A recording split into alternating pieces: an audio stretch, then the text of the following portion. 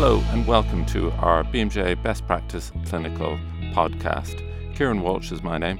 I'm Clinical Director at BMJ and I help look after BMJ Best Practice and BMJ Learning.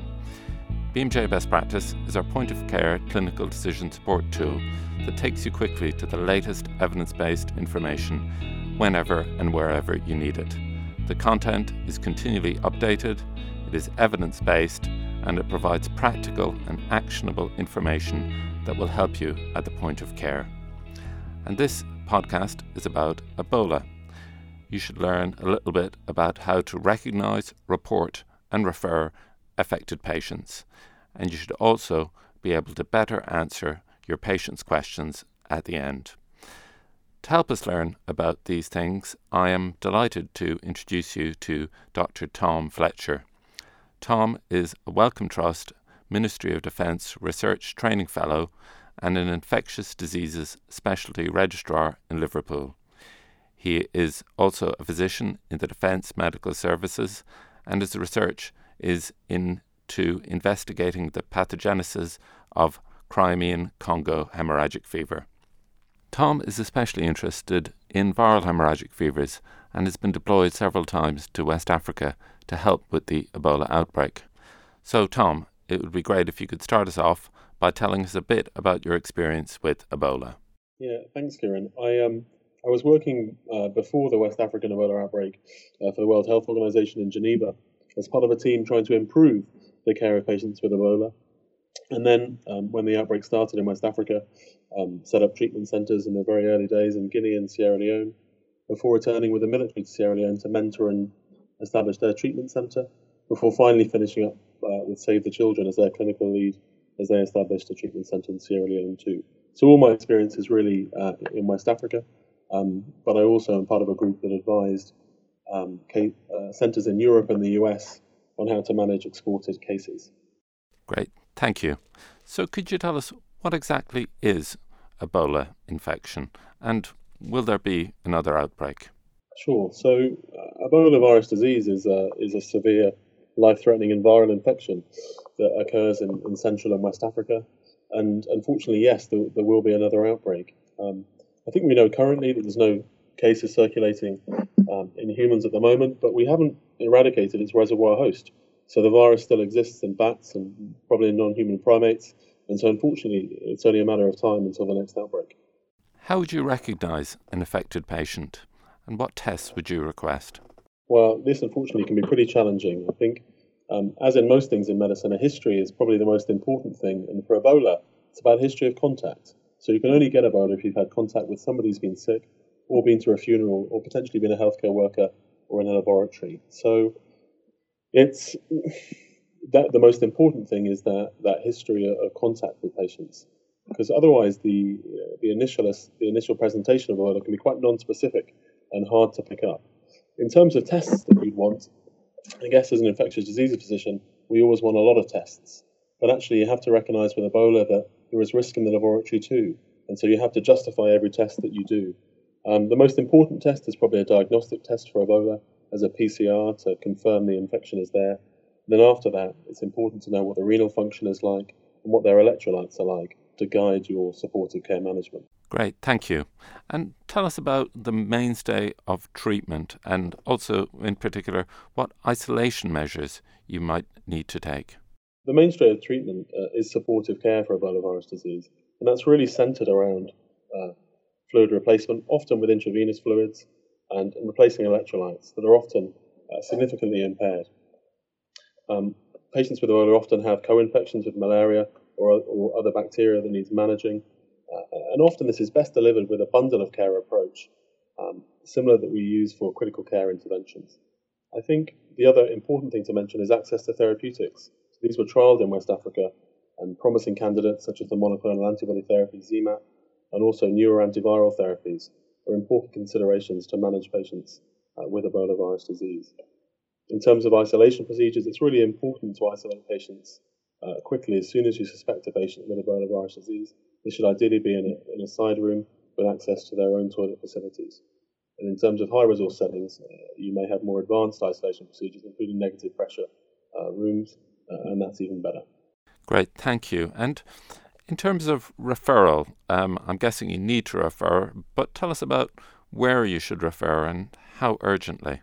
I think that depends on the location that you're at and the referral advice that you have available.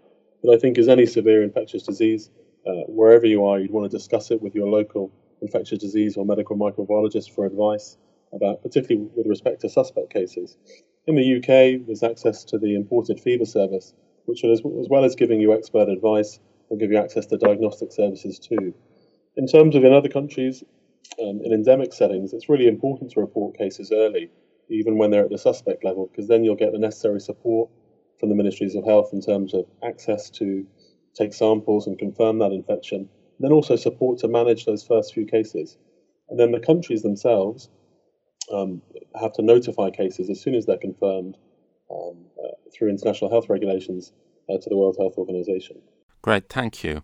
And typically, in your experience, what do patients and their relatives want to know, and what advice should you give them? I think you have to recognize that patients with Ebola often have a huge amount of fear.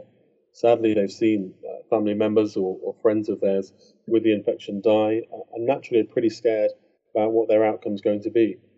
So they want to know really about their prognosis. I'm always pretty positive, and the advice that we give them is generally that with good supportive care, they can have a successful outcome and survive the infection, and that they can help themselves by drinking plenty of ORS, eating well whilst in the Ebola treatment centre, and also having a degree of hope. And a difficult question about differential diagnosis. How can you tell Ebola from other differentials like malaria, yellow fever, typhoid, etc.? Yeah, unfortunately, that's very difficult too. The initial stages of Ebola are pretty non-specific.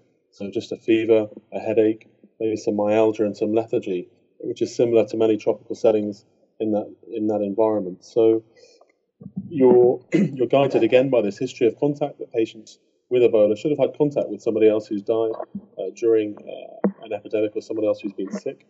And then you're guided by access to testing. So the way that you really narrow down your differential is by a test for Ebola, then access to other rapid tests. So you can do a malaria test at the bedside, and if those are negative and the Ebola test is negative, often you can then treat people with access to more investigations because the risk of Ebola is much lower. Okay, thank you. And could you tell us, what do you think are the common pitfalls that you see in the diagnosis and management of Ebola? I think the common pitfalls relate around a lot of people believing, particularly in the beginning of the outbreak, that this was an infection that should have both high fever and hemorrhage, given that it's a viral hemorrhagic fever. But it was clear from some early research we did in Sierra Leone that actually only a third of patients had a temperature above 38 when they were confirmed to have Ebola, and actually hemorrhage existed in a minority of patients. So that was a pitfall in terms of recognition of the syndrome. Otherwise, people didn't recognize that malaria can exist as a dual infection with Ebola too, which made it challenging. And also that actually the PCR test, which is really important for diagnosis, can be negative in the first couple of days of infection. So if someone does present early and that test is negative, you'll have to repeat that again at a later stage. Okay, thank you. That's extremely helpful. And tell us about any other recent advances that doctors and other healthcare professionals should know about Ebola. So the clinical trials that were undertaken during the outbreak are obviously finished now because there's not access to patients to evaluate novel therapeutics on. But the vaccine studies have continued in West Africa, particularly in Sierra Leone and in Guinea. And they've recently reported some results which demonstrate that the two vaccine candidates look promising and seem to generate antibody immunity up to a year. So that's encouraging. I think other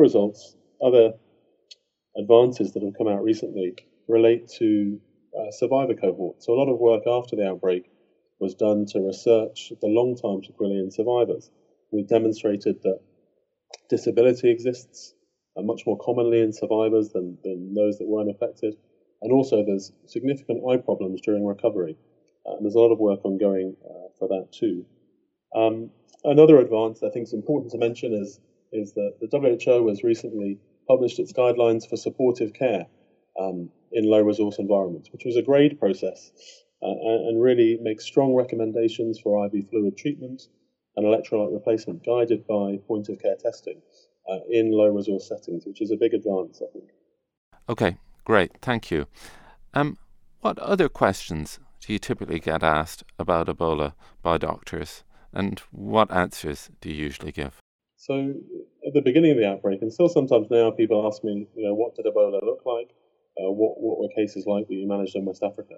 And I think at the beginning we didn't know really what the history of Ebola was like, but through good data collection, we understand the natural history of a mild, non-specific illness in the first few days, then progresses through to a severe illness with diarrhea and vomiting, and then in a percentage of patients develop hemorrhage, confusion, and then unfortunately die. So we understand that natural history of disease now.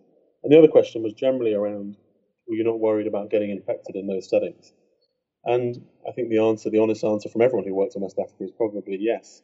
But I firmly believe that with the right infection prevention control training and working in safe environments, you can deliver good care safely. Great, thank you. And specifically on that, what are the main personal protective actions that doctors and other healthcare professionals should take?